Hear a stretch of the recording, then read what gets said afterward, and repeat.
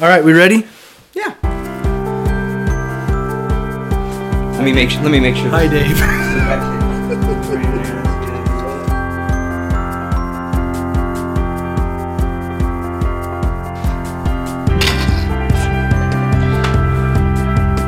All right, hey, thanks for tuning in. We would like to introduce to you the first session of the chopping block, where we take things that have gotten ruthlessly edited out of our sermons and put onto our chopping block, and we get to bring them to you. Mm-hmm. So I'm Ben Deaver, and this is Dave Geldart, and we're on staff with tawG Community Church. Okay, so that's us. So we're a new church plant started in April here in Manhattan, Kansas, and we want to welcome all of you. So these little sessions, these chopping block sessions, are for our tawG family, both those who meet with us regularly, weekly, and those who are part of our extended family who've been sent out and all over the world, and anyone else who happens to stumble upon us. So hopefully these videos can be at least a little bit helpful for someone. So today we're talking tawG, and tawG is time alone with God. God. All right? The G is big. Yeah, so if you're going to hashtag it, it's TAW, all lowercase, G. Uppercase G. tawG. Time alone with God. Of course, we absolutely encourage daily time with God, but what we're talking about is a weekly extended time with God. So we'd encourage you to carve out of your cramped schedule. We know everyone's busy, or at least feels busy. A 2-hour block every week to spend time alone with God.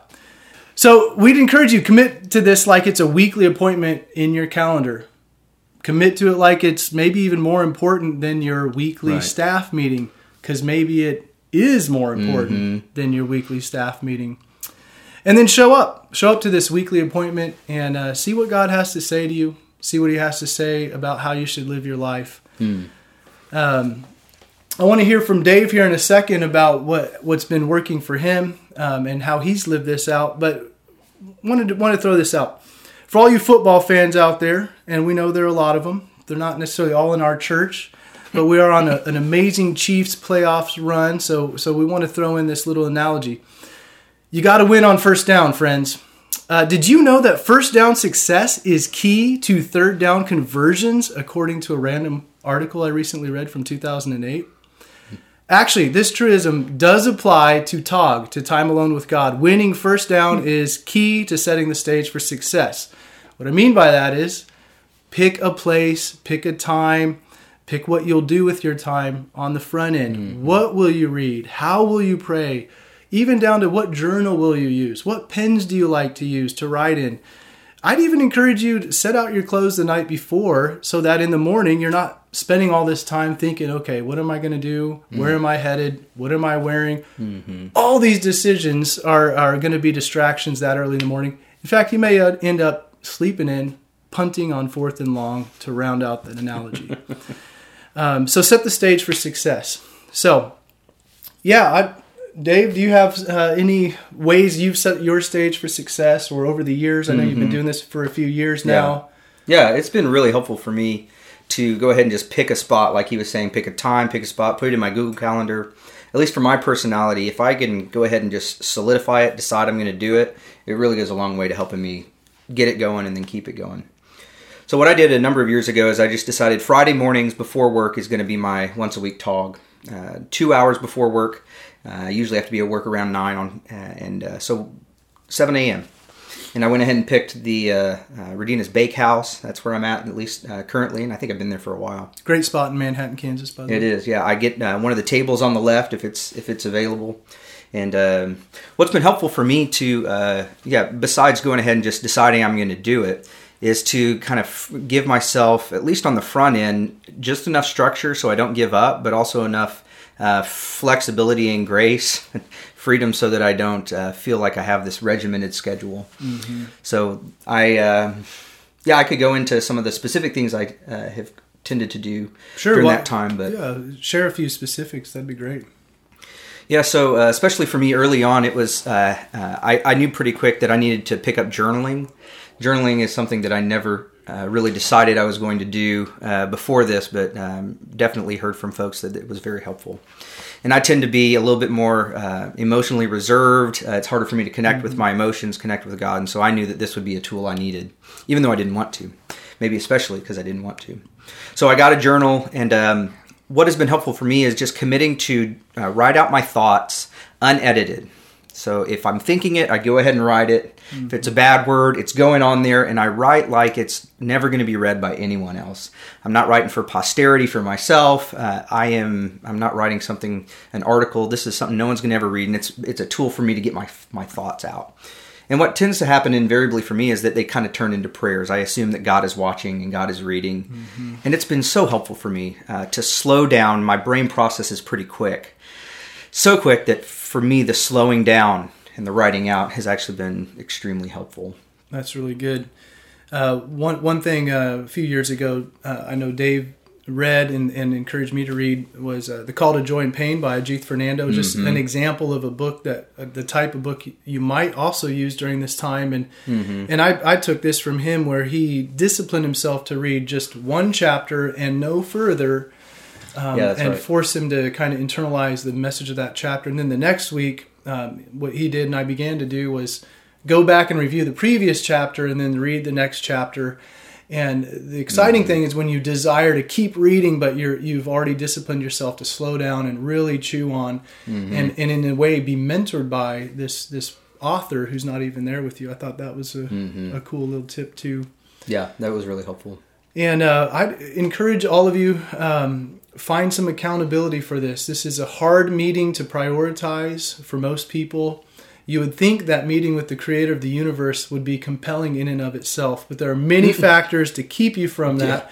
Some of them just day-to-day normal things. Some of it spiritual warfare. So for me, there was some fear too. Yeah. What am I going to do for 2 hours? I'm going to get 5 minutes in. I'm going to be done. And I experienced that when I got started. Yeah. And I just went ahead and anticipated it. Like, I know I'm going to get 10, 15 minutes into this thing, and then I'm going to be toast.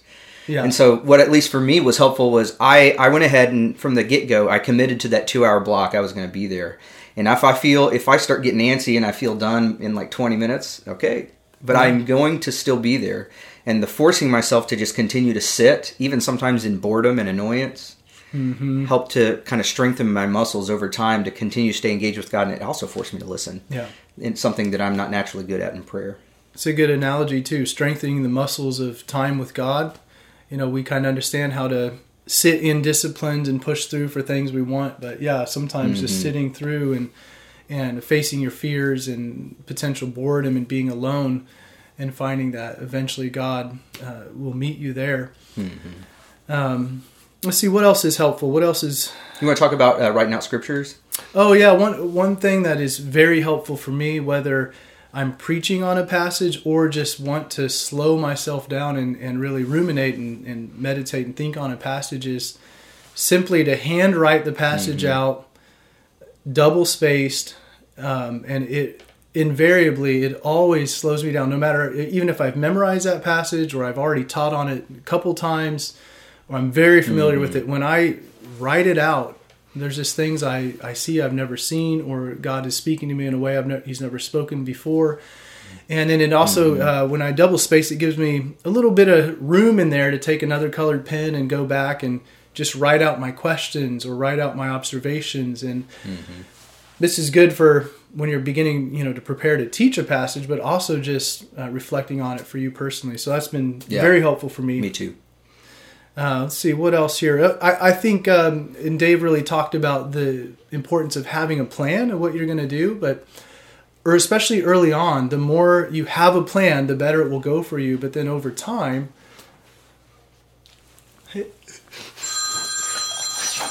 that's great. We're going to get to that meeting in a second. Over time, as your plan is disrupted and maybe you don't get through everything you planned and you find yourself lingering in that phrase or in that verse, that's a good thing. That's when you know your time alone with God is growing and becoming more and more rich, and you want more of that.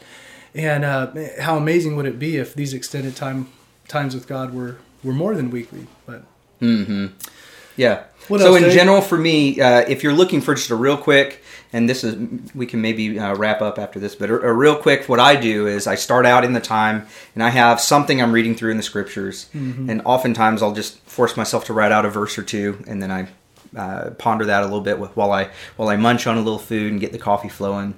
And then I draw a line. I write just any thoughts I have about that passage, and then I move on. Usually, it's to some book I'm reading, read the chapter, and then draw a line, write some notes from that chapter. And then after that, if I've got some extra time, I go ahead and just kind of move into prayer. Sometimes I sit, but starting to get in the habit of praying for others during that time has been really helpful for me. I don't do it every time. It's kind of become a grab bag of things I can do at that time.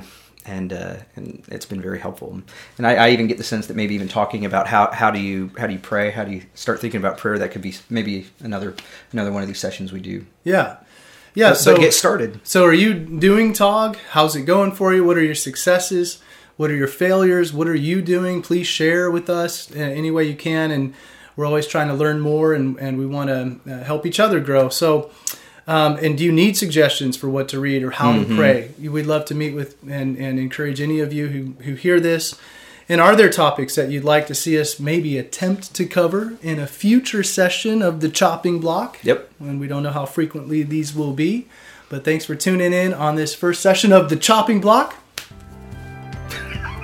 Tallgrass.church for more. We'll see you later. We'll see you later. Something like that.